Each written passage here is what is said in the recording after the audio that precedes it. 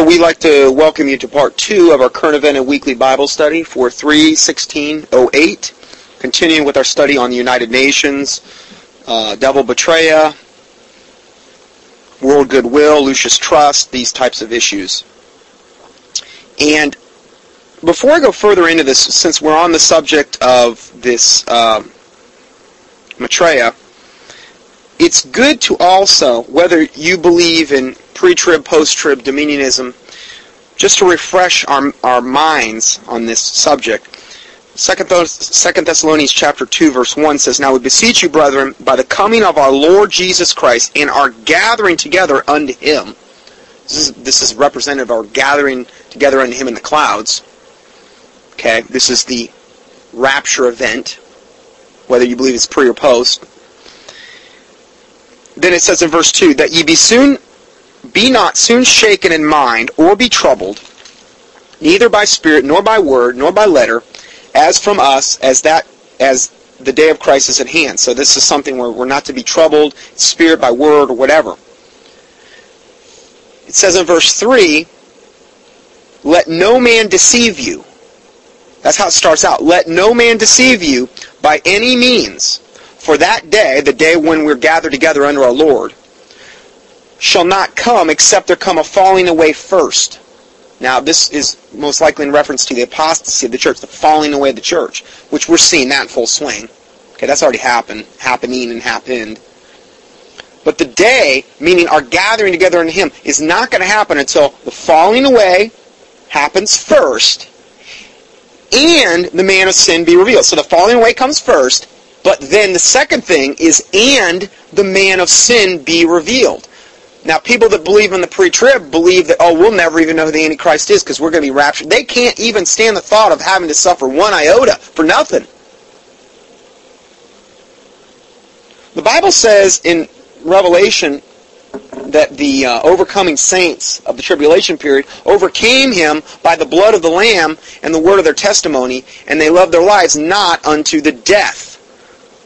What death are they in reference to? Most likely the guillotine, because they didn't take the mark of the beast. Okay, so again, you can hope for the best, but I'd also prepare for the worst.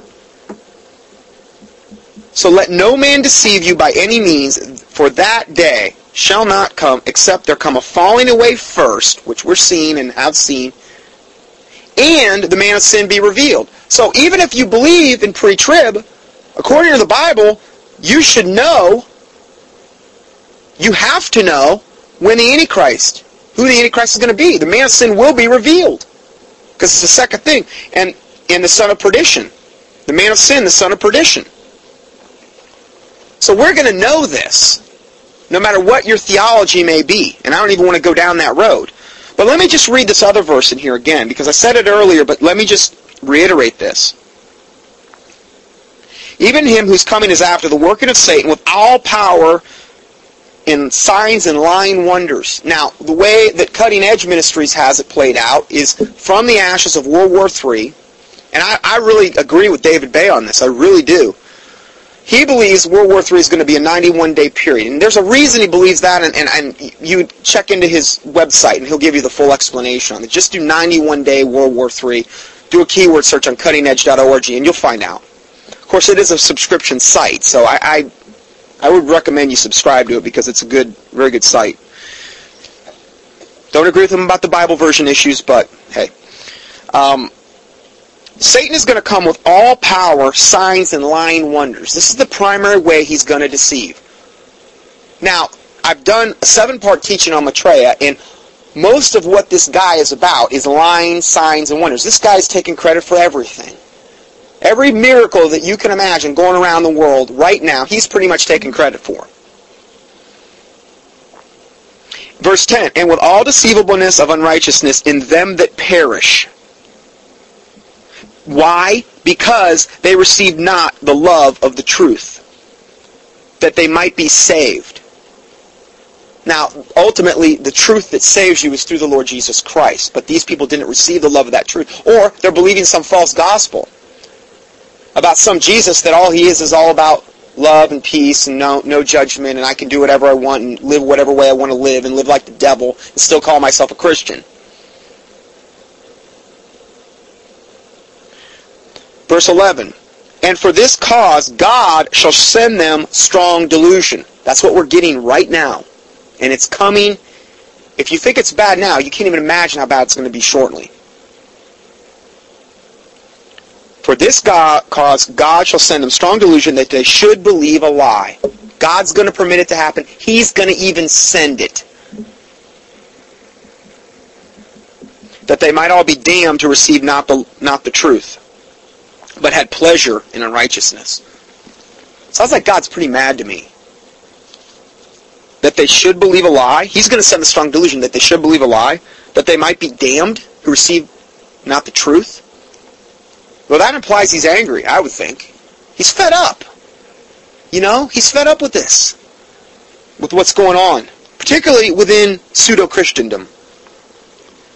So anyway, I just wanted to reiterate that. What David Bates, the scenario they play out is a 91-day war, World War III, and out of the ashes of World War III, you have this Antichrist, most likely this devil betrayer guy, coming upon the scene saying, listen, I can confirm the covenant, or I can make peace with Israel in the Middle East. I can solve the situation. I can solve the situations about poverty, world hunger. We can get this economic crisis under control. We can get you under a new world order, a one world political system, a one world currency that will have the full faith and backing of the United States, of the United Nations, and all these other countries. Everything will be much more stable. We'll all be one happy pagan family. You can practice whatever religion the way you want to practice it, unless it's Bible-believing Christianity, because you guys are separatists and bigots. And we can come all under the banner of this one world religion, which most likely will be under the Roman Catholic Church, because it's the most set up infrastructure-wise to do that. You can be a part of that great whore. He's going to have all the answers. And to boot, he's going to come with all lying signs and wonders, which is really going to impress you. So part of it will be fear of this man because of what he can do. Part of it will be you're going to be in awe of all the lying signs and wonders, and in awe of the fact that he's delivering the goods. He's actually doing something that we could never do. Creating peace in the Middle East, creating an economic environment. He's going to come as a man of peace out of the midst of famine and war. Remember what Devil Betrayer's website said? Out of the midst of famine and war? That's when he's going to come. People are going to be begging for it. They're going to be looking for this. That's the way I see it going down. I may be wrong, but from a biblical standpoint, I think I have a lot of legs to stand on. And from what the Illuminati is telegraphing to us, and they always telegraph their punches prior to cataclysmic events, and they've been telegraphing about devil betrayer for a long time, I think it's the most plausible scenario. If it's not him, the scenario is probably still going to be the same, though. Okay? Because I don't want to get dogmatic and say, thus saith the Lord. I'm not going to go there. Okay? I'm just saying my research continues to confirm this information. Now, going back to this World Goodwill site, it says, the fact of transition into a new age is important. Preparation by men and women of goodwill is needed to introduce new values for living. New values. The Bible says to seek ye the old paths, wherein is wisdom, the Bible. But no. The Satan is going to want new values. Oh yeah, there's going to be a whole new set of parameters by which we are going to be forced to live. If we want to take the benefits of the New World Order, of the Antichrist, there's going to be a gigantic price to pay. Ultimately, that price is your soul in the lake of fire. And that's a price nobody wants to pay. Do you want to burn in the lake of fire forever? Who would raise their hand if I had a room of 1 million people? Okay, who wants to burn in the lake of fire forever? But the thing is, they may not raise their hand, but they're acquiescing to this very system. Millions and millions are going to acquiesce to this system, and they're going to basically say, yes, we want to burn in the lake of fire forever. We want to be deceived. We want to be under strong delusion. We want to believe the lie that we will all be damned because we receive not the love of the truth. That's in essence what they're saying. We need to pray that this doesn't happen.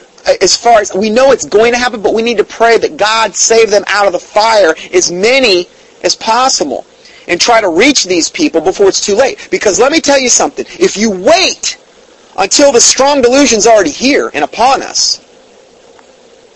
How are you going to reach those people? If you've already, and again, this is different for every person. We're the body of Christ. We're all called to do different things, different functions, but we are all called to witness to a certain extent. If these people have never heard this type of information that I'm putting out today, and you've known about it and you withhold it, and this strong delusion overtakes them, and they've never heard it from you, and then all of a sudden now you're coming out with this stuff, they're not going to have any tendency to believe you at all. Because they're already in the throes of this. They're already in the midst of the deception. If they know prior to this, there's going to be a much higher likelihood that they may accept this when this stuff starts going down. That's why I do these teachings. I don't want to wait until it gets bad. If I wait until all this stuff starts going down, what credibility do I have? But you know what?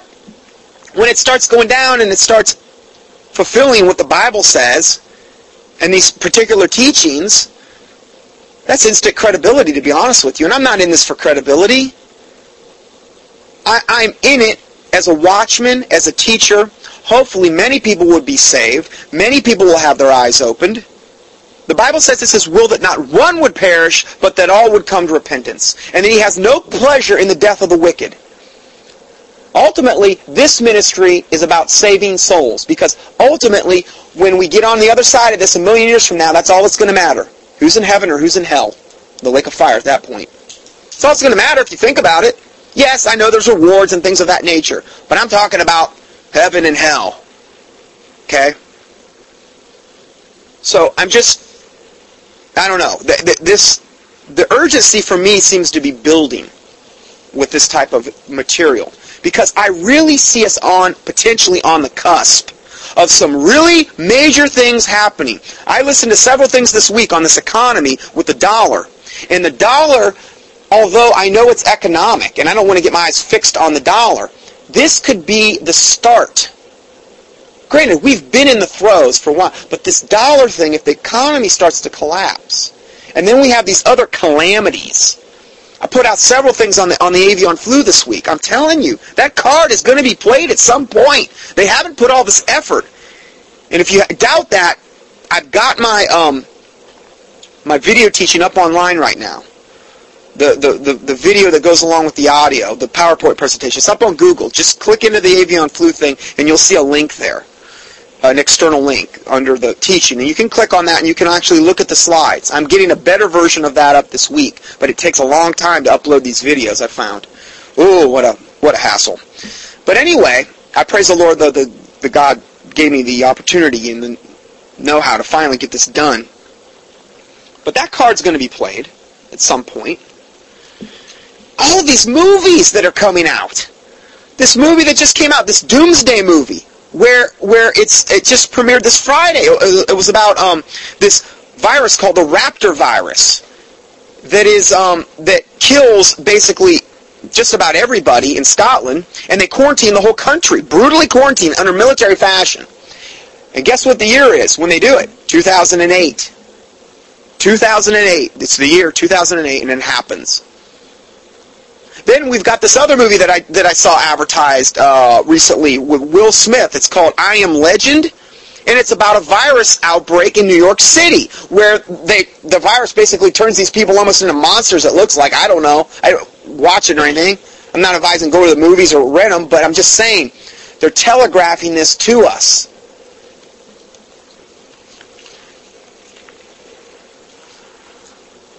So if we go back to this article, it says the fact of transition into a New Age movement is important. Preparation by men and women of goodwill is needed to introduce new values for living, new standards of behavior. New standards of behavior? Boy, doesn't that sound Big Brother-ish. You know, you will be assimilated, like the Borg on Star Trek. You will conform or die. New standards of behavior, new attitudes of separatistness. And what they're in reference to there are the Christians. Because the Christians say there's only one way. The true Bible-believing Christians say there's only one way to heaven. I'm not talking about pseudo-Christianity that doesn't even agree with that stance anymore. Jesus Christ said, I am the way, the truth, and the life. No man cometh unto the Father but by me. That's it.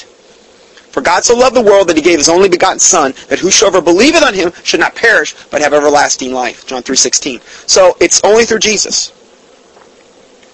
It's not of works, lest any man should boast. It's a free gift. You either freely receive or you freely reject. But see, the New World Order can't have any of that.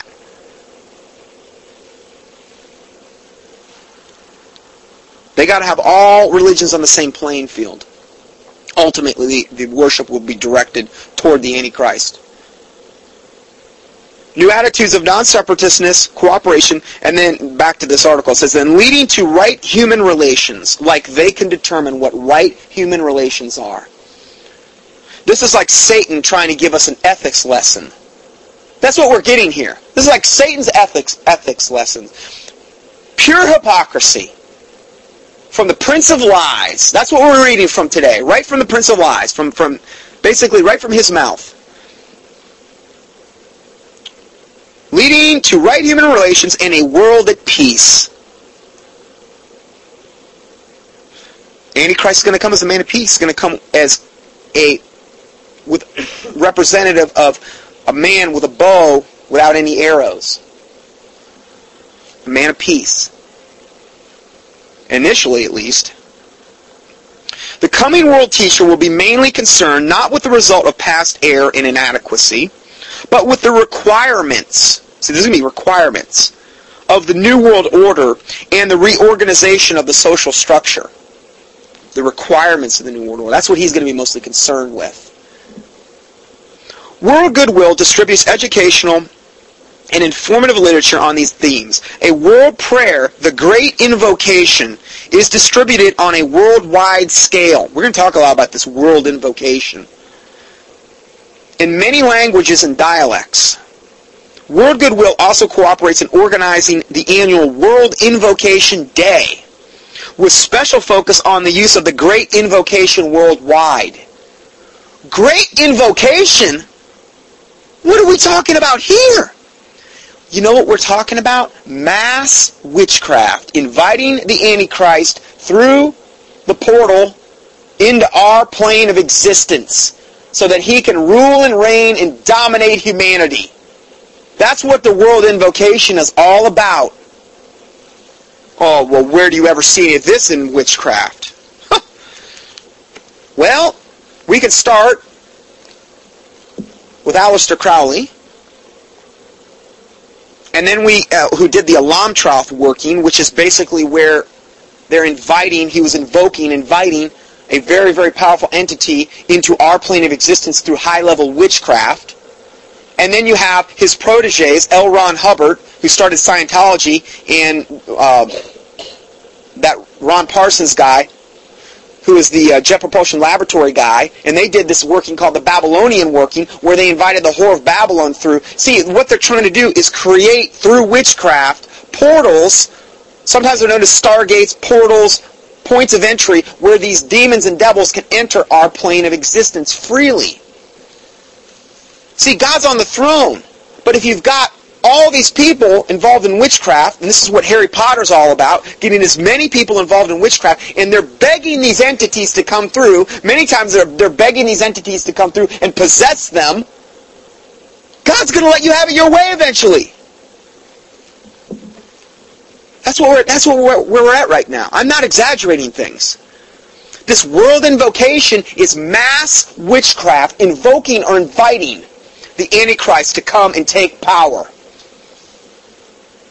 I'm not exaggerating this. In fact, I'm probably underestimating.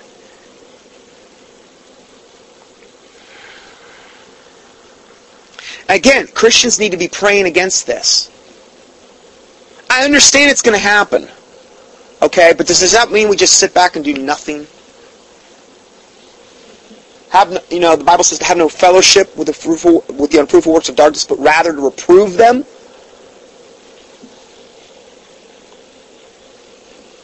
This is wickedness. Do we just sit back when wickedness abounds and do nothing or say nothing to God?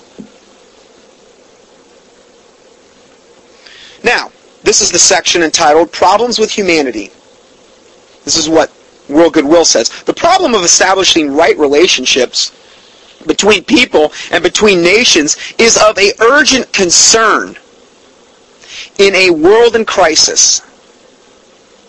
Now notice they're keen on right relationships between people and between nations. And it's an urgent concern in world crisis. This is the main problem with humanity, they're saying.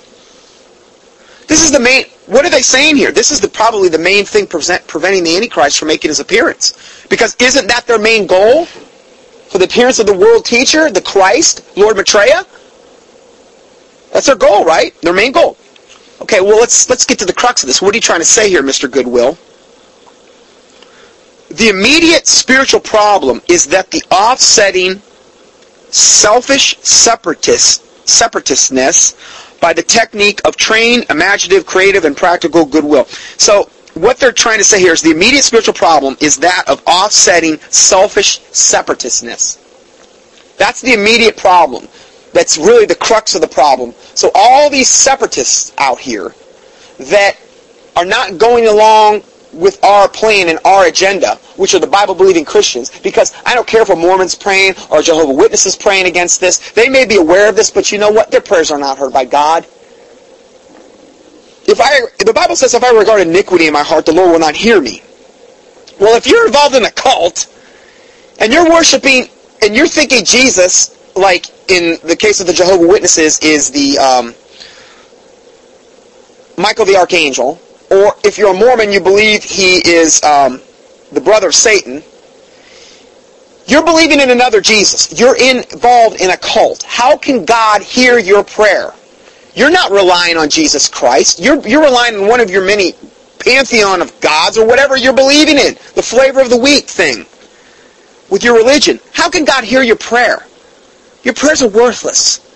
These Catholics that sit out in front of abortion clinics, I think, they're much more zealous than the average Christian. I will say that in regard to that issue.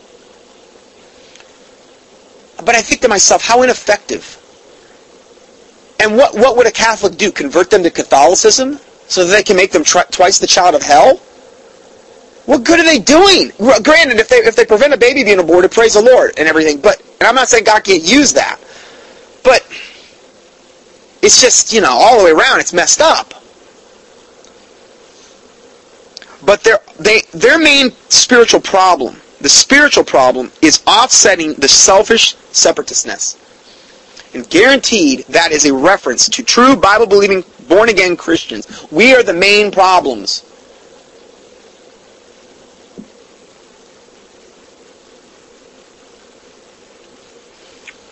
There is no problem that cannot be solved by the energy of goodwill. Give me a break. And no problem can be solved without it. You notice, again, the ego here. No problem can be solved without goodwill? I didn't know that. This world goodwill through the United Nations. They got a really high opinion of themselves. Goodwill really practiced among political and religious groups in any nation and among the nations of the world can revolutionize the world. Yeah, revolutionize it toward hell.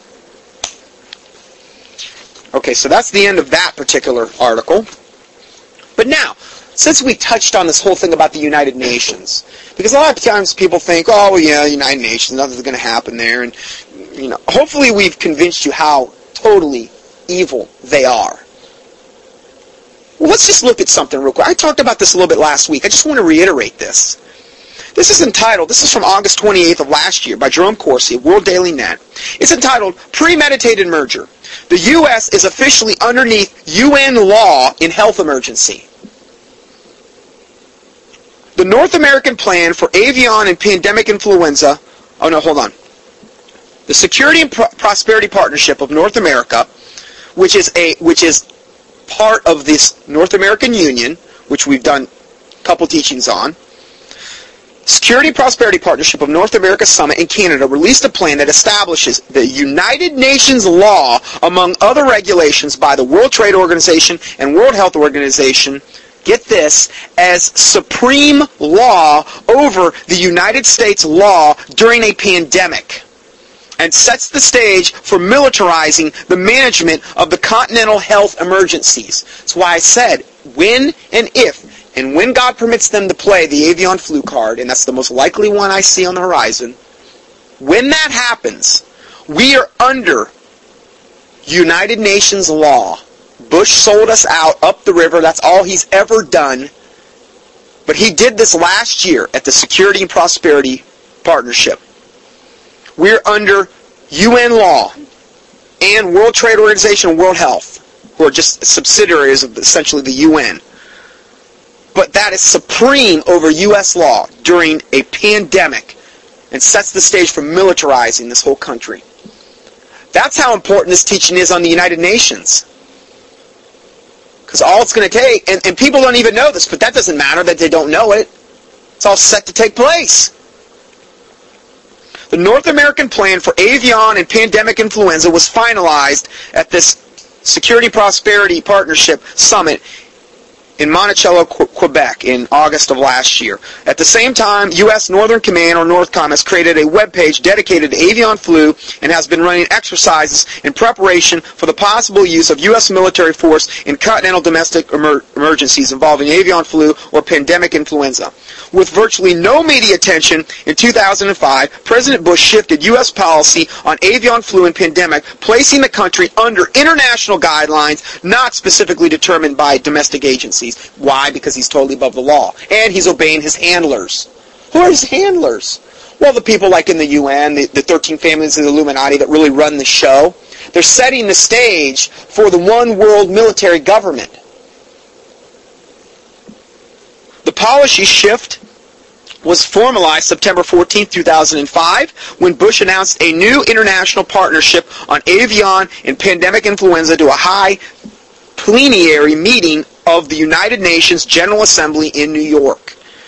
The 2005 plan the 2005 plan operative until Bush announced the international partnership on avian and pandemic influenza does not mention the international health controls are to be considered controlling over U.S. statutes and authorities, but that doesn't mean that that's not the case. We're under UN law in the case of a pandemic.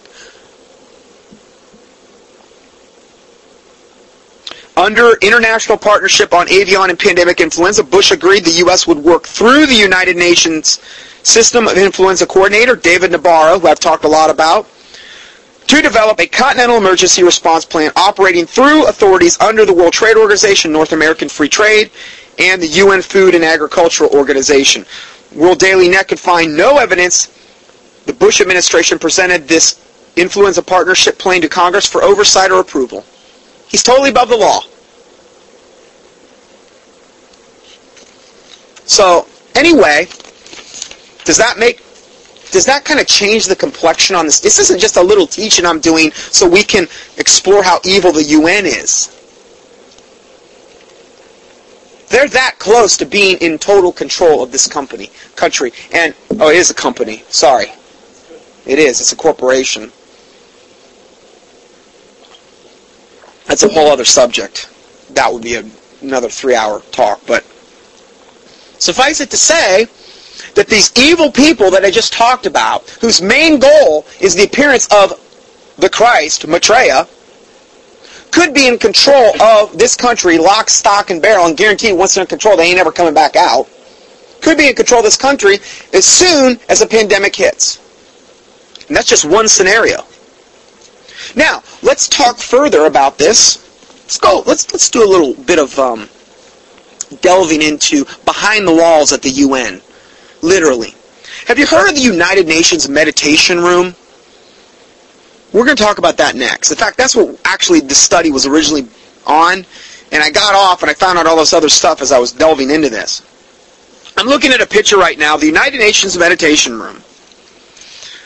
A room of quiet, as they like to say. The UN Meditation Room is built in the shape of a truncated pyramid. In the center is an altar made out of magnetite, which is kind of like a big magnetic lodestone. Okay?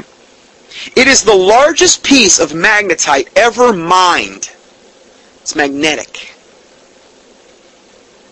And it was given to them, I think, by like the King of Switzerland or Sweden or something like that. For meditation purposes, it is probably the most ideal spot on the planet.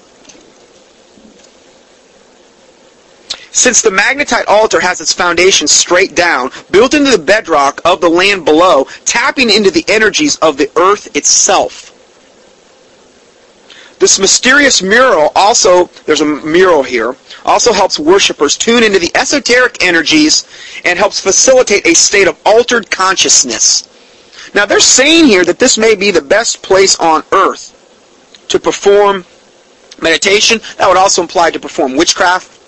They channel all kind of entities in this place. And see, you got to understand, witches and people involved in witchcraft and the Illuminati are very, very big on being at the right place at the right time in order to do a particular working or in order to communicate with specific entities and things of this nature. So they arrange things very, very much by dates, times. They're very, very involved with the calendars and things of this nature. And this particular piece of magnetite, which is the largest that's ever been mined ever on the planet, is magnetic, and they believe that it allows, it's like it allows the right vibes. It allows the right spiritual, demonic, fallen angelic entities to manifest properly. Okay, that's why they're doing this. And this is in the United Nations Meditation Room at New York City. I don't even think you can get in to see this anymore. I'd go. I would, man. But I don't think you can. I'm pretty sure you can't. I mean, I would go to pray against this. The UN Meditation Room at the United Nations headquarters in New York is off limits to most visitors, including Americans who pay most of the bills up there. It has been described as a pagan temple. It includes no traditional religious symbols. Secretary General Kofi Annan was married to his Swedish wife in this room. Okay, so moving on here, essentially this rock, this big piece of magnetite, 6.5 tons, 13,000 pounds. They had to totally reinforce the floor and everything to accommodate this stone. It's so heavy and huge, and it looks like an altar, is what it looks like. Which I'm sure it's been used for that purpose many, many a time. So. This article is from, it's entitled The UN Meditation Room. It's from Bible Prophecy Research. This is from actually January 2nd of 2000, so this was 8 years ago, but the information still applies just as today as it did back then. This is from a quote from The Antichrist and a Cup of Tea by Tim Cohen, page 159. What appears to be a serpent intertwining a pole intersected by a perpendicular side of a triangle, which is actually a central cross intertwined with a serpent. Now, this is of this mural in this UN Meditation Room. In front of the half-darkened sun, representing the Zoroastrian concept of the conflict between good and evil, a large, seemingly casket-shaped black natural magnet, perhaps intended to act as a hallucinogenic catalyst like a drug, comprises the occult meditation room at the United Nations, where followers of all religions who visit by the hundreds of thousands each year may currently awaken the God within. That's what it's there for. Remember, they're saying this might be the most ideal place on earth. The image taken from the following site, and the site's listed here, and I posted this up on the internet. I'll post this on my PDF file connected with this teaching. The room is designed like a pyramid lying on its side with a mural in place of a capstone. It's a small room with no windows. In the center of the room is a 4-foot-high stone altar made of a dark gray crystalline ore. This is the magnetite. The stone is extremely magnetic and possesses polarity. The room is dimly lit. However, a small beam of light from a lens in the ceiling focuses on the altar. Dag Hammarskjöld, former UN Secretary General, described this center stone as the symbol of the God of all. Again, that was from that book that we just quoted. All this, everything I'm talking about here is basically either referenced or backed up with a link. The meditation room at the United Nations building in New York contains backless benches. From Dag Hammarskjöld, who designed the room, the reason he had the backless benches because for the men who come here will have enough force to support their own backs. In other words, the demonic presence is so great that they don't have to worry about having a back on their chairs. The demons will hold you up, is what he's trying to say.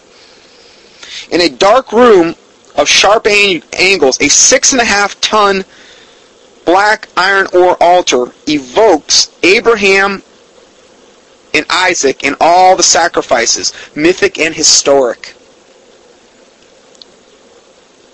Donald Keyes, New Age leader and president of the Planetary Citizens, author of Earth at Omega, says, quote, "We have meditations at the United Nations a couple times per week." I wonder if they go there, they have like a bowling team maybe, and they kind of go afterward and have some beer and pretzels. I don't know. Anyway, sorry. Had to throw that in. A little levity. Anyway, we have meditations at the United Nations a couple times a week. The meditation leader, Sri Chinmoy, remember that fun guy, that wacky name? Sri Chinmoy, and this is what he said. The United Nations is the chosen instrument of God, a divine messenger carrying the banner of God's inner vision and outer manifestation. One day, the world will treasure the soul of the United Nations as its very own with enormous pride. Please. For this soul is all-loving, all-nourishing, and all-fulfilling. End of quote. This is the New Age lie drivel that you get from them. And notice, they talk a lot about it being the chosen instrument of God. Well, you know what? I have to say this. All this stuff about how in God we trust is on our coins and paper money, and I get all these emails from people saying, don't take this quarter because it's took off in God we trust. You know what? The people that minted those and the Illuminati that created the double seals on the back of the dollar bill, their God there in reference to is Lucifer or Satan. Okay? So I really don't have a big problem with them taking God off our money. Because their God, the God that they're talking about, they're putting on that money, is not the same God a Christian worships. So anyway, I just wanted my second little rant for today. Sorry, forgive me. Anyway,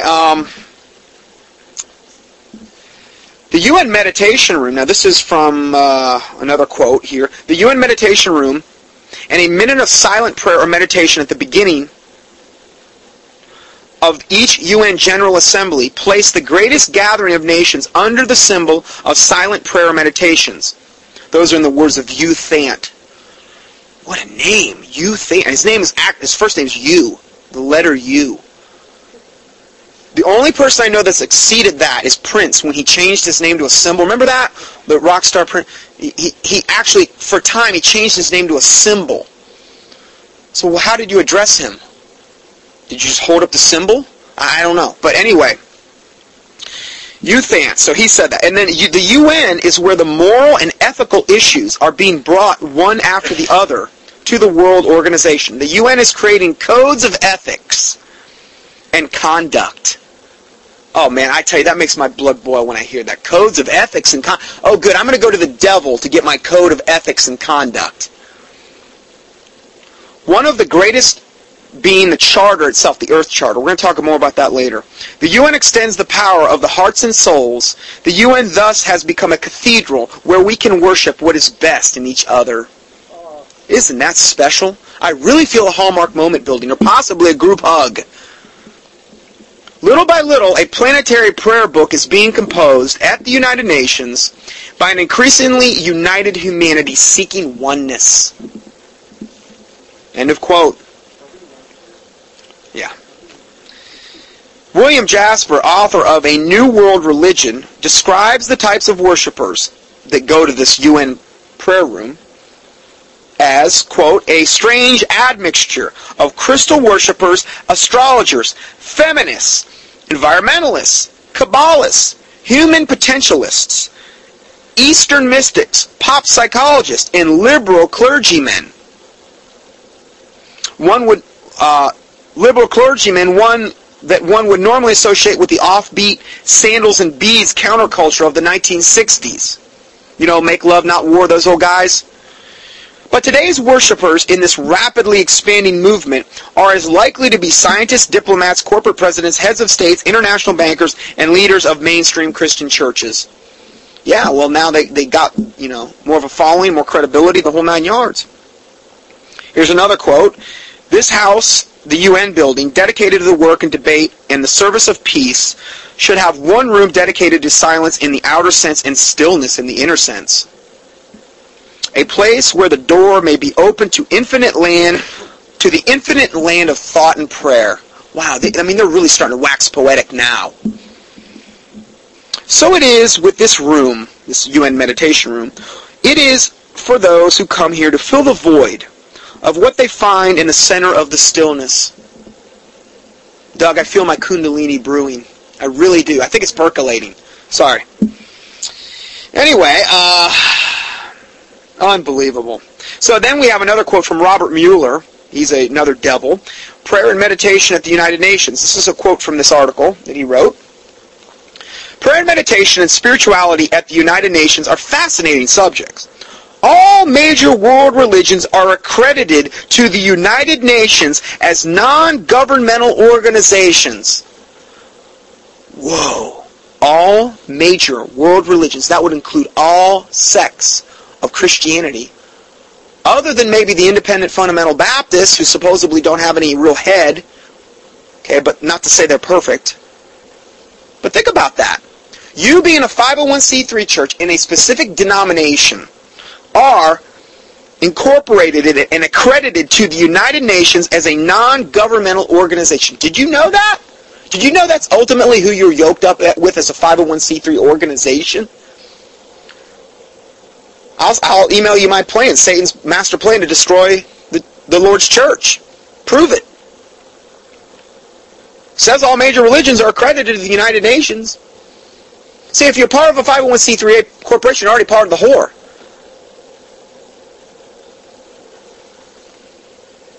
You better get out. I'm telling you.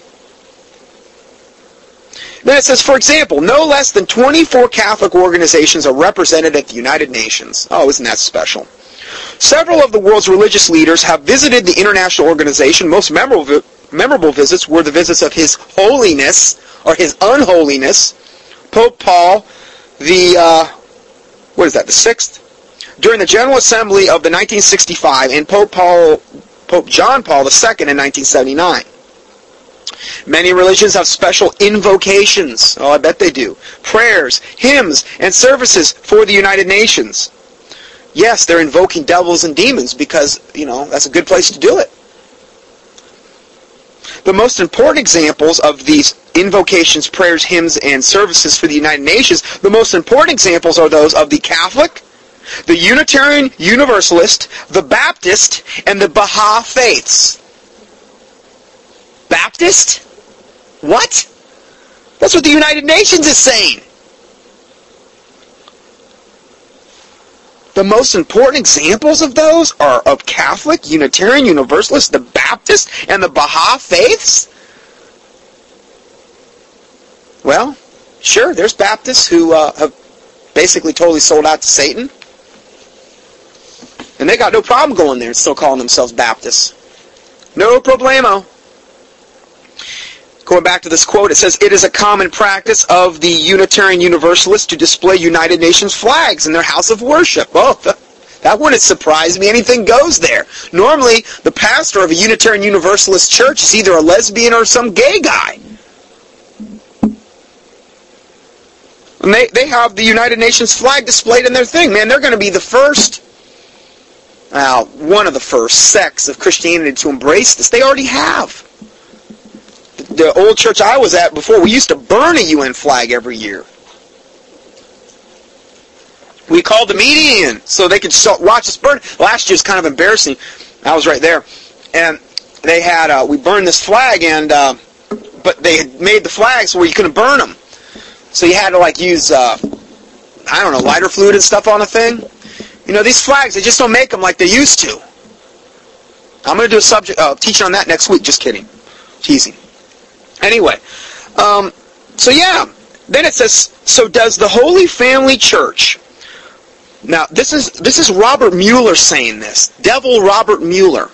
So does the Holy Family Church, the parish of the United Nations, with its international reliquary, whatever that is, and its many religious services and activities catering to world peace and to the international community.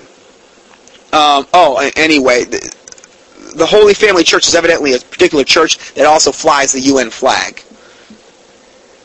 I really wouldn't want to be in their shoes when I stand before God. when it comes to the United Nations proper, this is further quoting from Robert Mueller, when it comes to United Nations proper, one can obviously not say that it is a spiritual organization. For the UN is the creation and mirror of governments. But that's a lie, because it is a spiritual organization. We've already saw that clearly.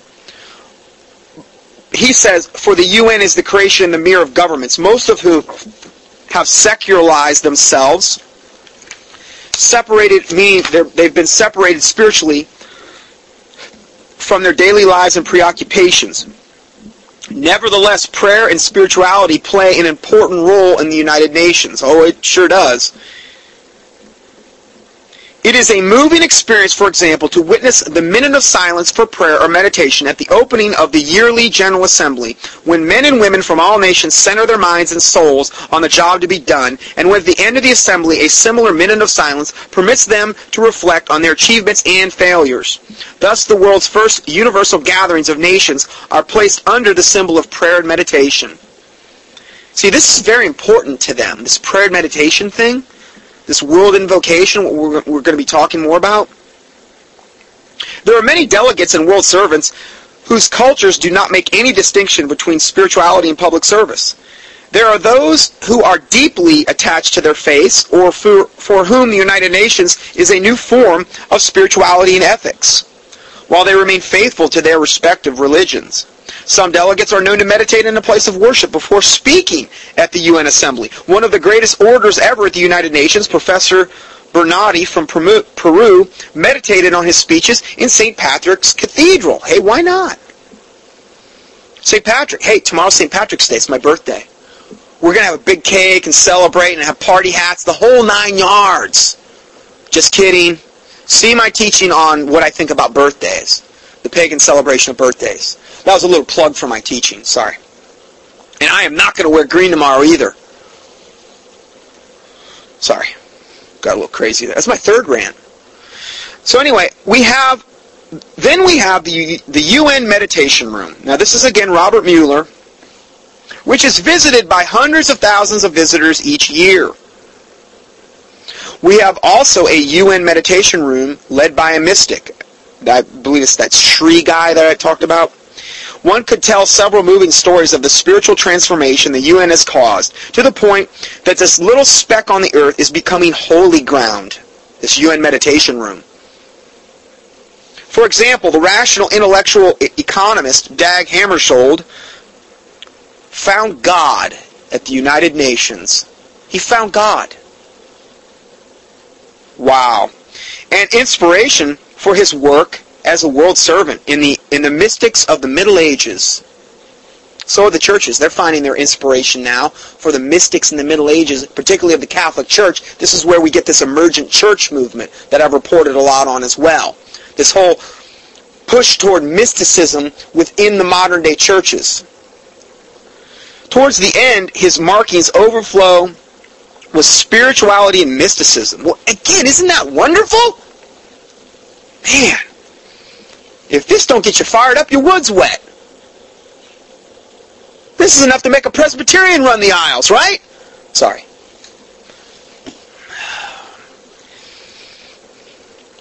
Anyway, former Secretary General Kofi Annan and his wife were actually married in the meditation room. Oh, what's not to like there? And then, okay, now this is a quote from a guy regarding this article I just read. He says, today when I was listening to Chuck Harder's For the People program, his substitute, Cliff Kincaid, was interviewing someone who had written a book about the UN. They were talking about Helms' historic visit to the UN.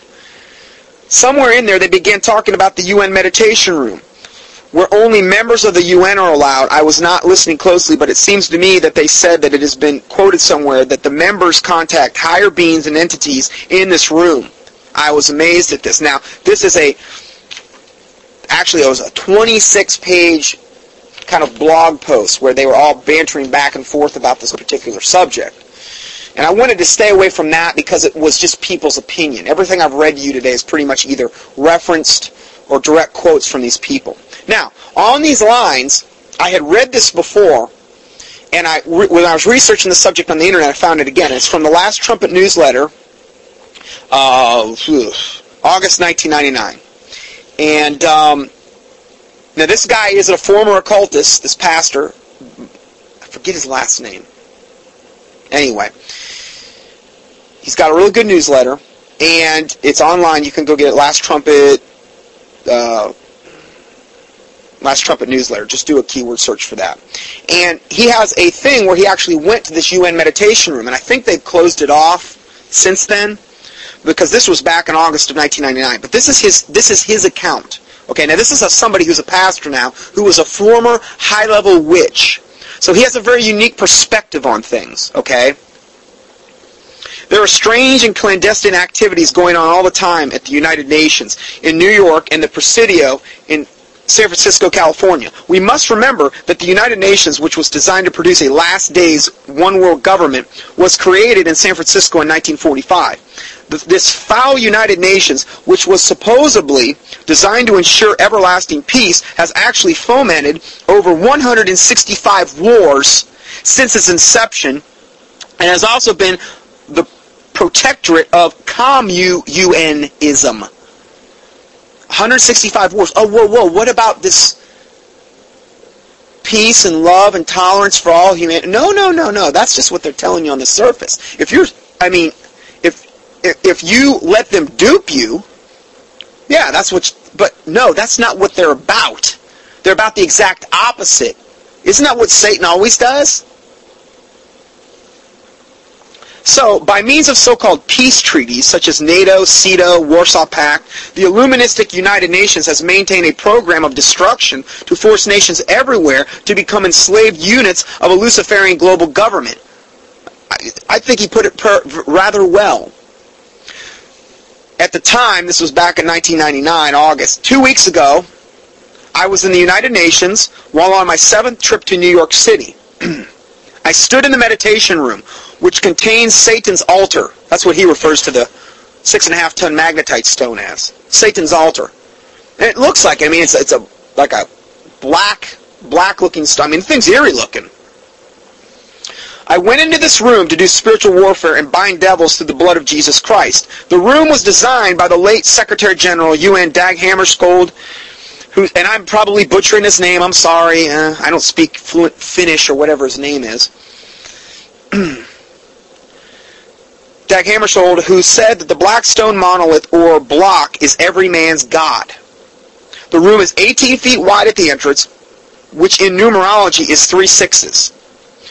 The room is 33 feet long and tapers inward to form a truncated pyramid. 33 feet long? I wonder if that's any coincidence. We already talked about the number 33. Okay, so just so you know, in biblical meaning of numbers, the number 18 stands for bondage. It's 3 6s, if you think about it. Bondage. Okay, so the room is 18 feet wide at the entrance, which is 3 6s, and then you have 666. The room is also 33 feet long and tapers in to form a truncated pyramid. Truncated pyramid, what, like on the back of our dollar bill? The uncompleted pyramid? With the all-knowing eye of Lucifer at the top of it? I tell you what, if you want to see a study on the dollar bill, I just watched this the other night again, from Doc Marquis. You can order from cuttingedge.org. It's called The Arrival of the Antichrist. Man, that's an awesome video. Really good video. There's one thing I don't agree with him on there. He talks about different types of hexagrams. Basically says some are okay, and they're not. They're all evil. A hexagram is a hexagram is a hexagram. It's a hex, 6-pointed star. You can get 666 from a hexagram too. But anyway, it's 33 feet long. Okay? And so, we've got the 33rd degree Masons. We got, the whole 9 yards there, 33. There is an abstract mural on the front wall which is full of witchcraft symbols, and in the middle of the room is a black stone block which weighs 6.5 tons, 13,000 pounds. Can you imagine the movers they had to hire to bring that bad boy in? Yes, we've recruited 10 gorillas from Africa, and we're going to bring them in and have them move this 13,000 stone. How do you move something 13,000 pounds? It's pretty compact, Man. Anyway, they probably ate their Wheaties that morning, so they had no problem. So this black stone block has a certain kind of magnetism about it. And when I walked into the room with my praying wife, I could sense the intense presence of evil beyond description. That's what he said. That was his experience. Oh, this gets me fired up reading this. This is where the world leaders and the Illuminati masterminds go to meditate, which is why it is open to the public only in the mornings. Now, I don't even know if it's open to the public now, but listen to this. This is pretty cool. Why would they only open it in the mornings? Because once the sun moves from the ante-meridian to post-meridian, only the adept in witchcraft are allowed into that room. Now, see, this is witchcraft lingo. He's a former witch. He knows way more about this than I'll ever know. But he lived this. Isn't that interesting? Once the sun moves from ante-meridian to post-meridian, only the adept in witchcraft are allowed into the room. For that is witchcraft doctrine regarding meditation. As the sun gives way to the waning light and the female power of the moon goddess, the meditation room at the UN becomes off limits to who they call the profane. Oh!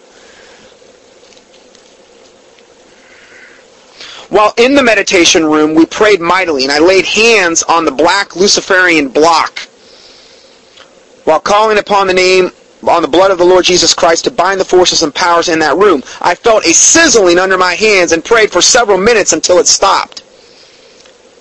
I knew we had gained victory in prayer, but I was suddenly overcome with so much weakness physically that I could hardly stand up.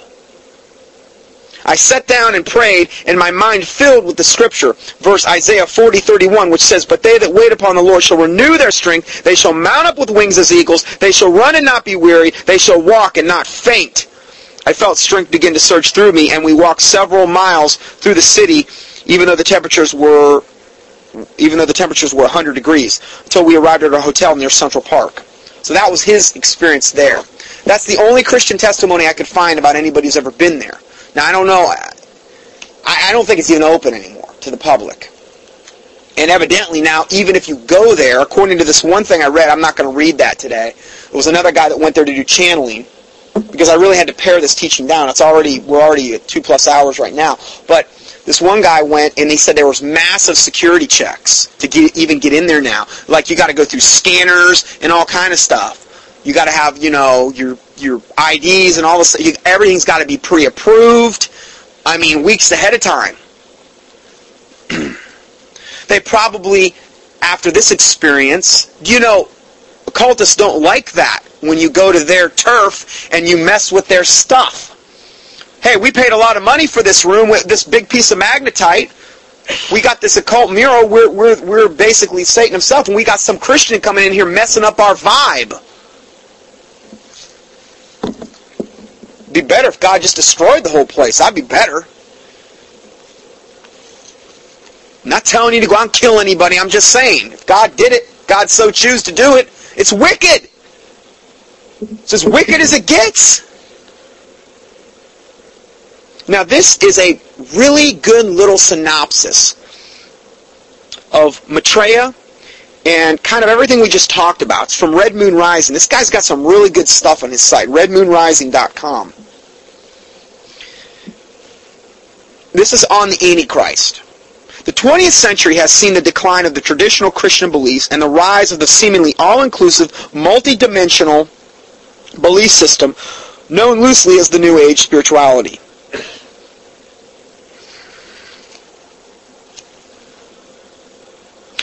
Helen Blavatsky and Alice Bailey were two of the most well-known organizers of this movement in the early part of the century. Blavatsky founded the Theosophical Society, and Bailey later was president of this society, founded the organization known as Lucis Trust,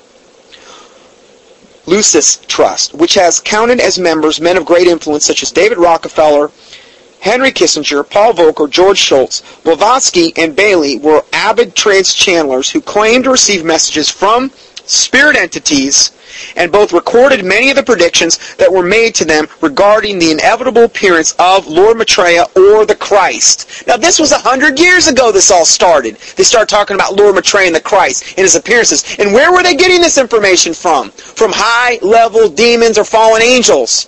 And they trans-channeled them, and they wrote books. And these same books are treasured by occultists to this day. This is just a fulfillment of what the occultists have been predicting for really centuries. But this is the modern day part here.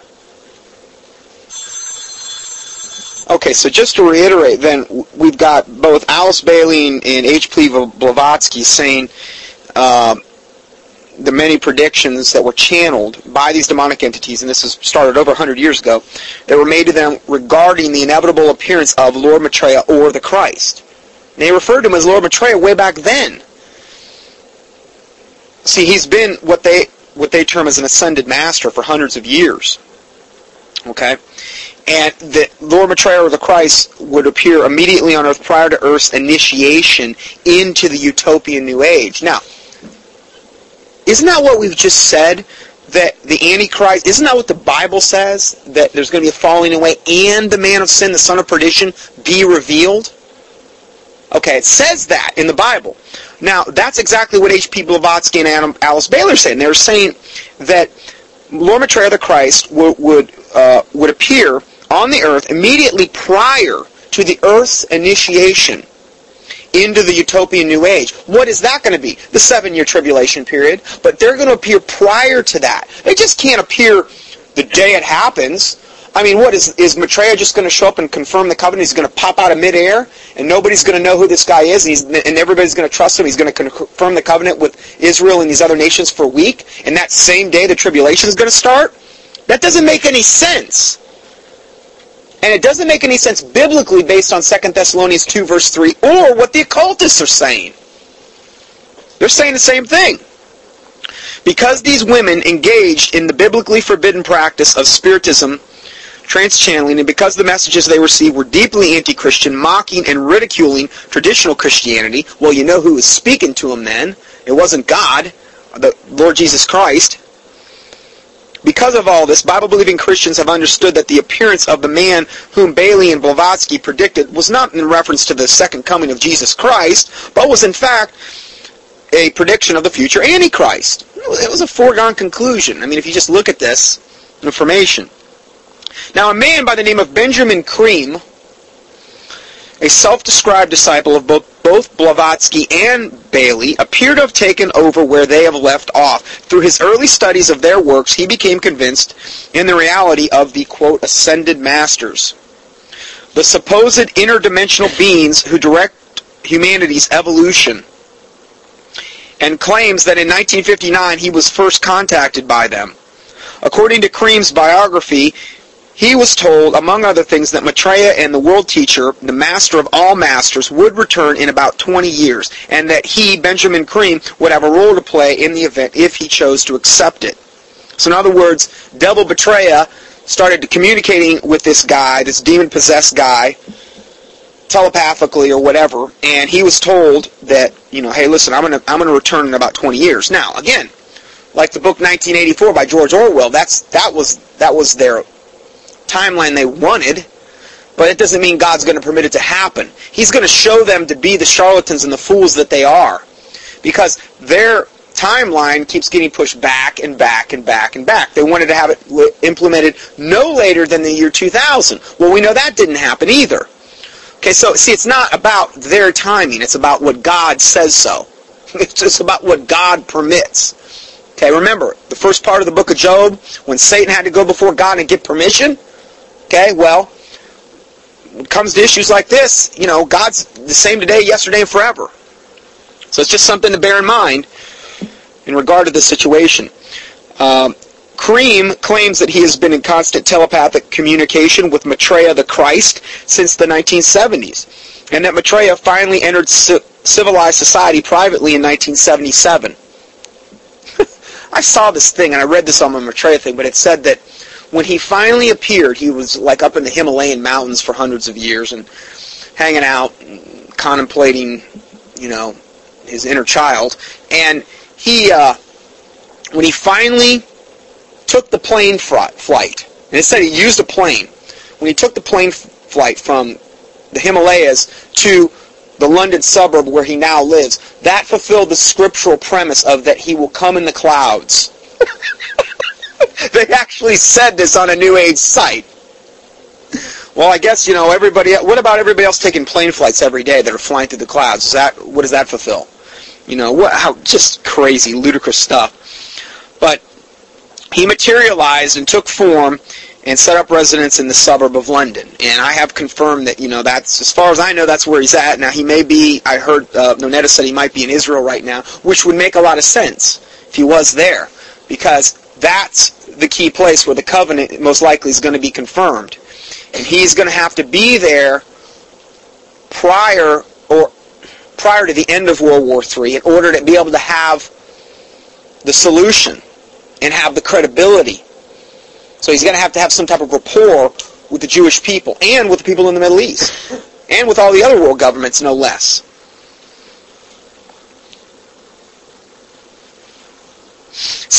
Since then, 1977, Cream has traveled the world giving lectures and appearing on talk shows to prepare the world for the public emergence of Maitreya. He also claims that the major American television network has agreed to interview Maitreya at a time of Maitreya's choosing. Now, that is in conjunction with what Lord Maitreya, or Devil Maitreya, calls the Day of Declaration, where he's going to appear to everybody bodily and telepathically. And he's going to appear in television networks across the... Now, you can imagine how that would just blow the socks off most people. They're going to fall for this hook, line, and sinker. And with that, we're getting into this second part pretty far. So I'm going to go ahead and close this one out, and we'll go to part 3 right now.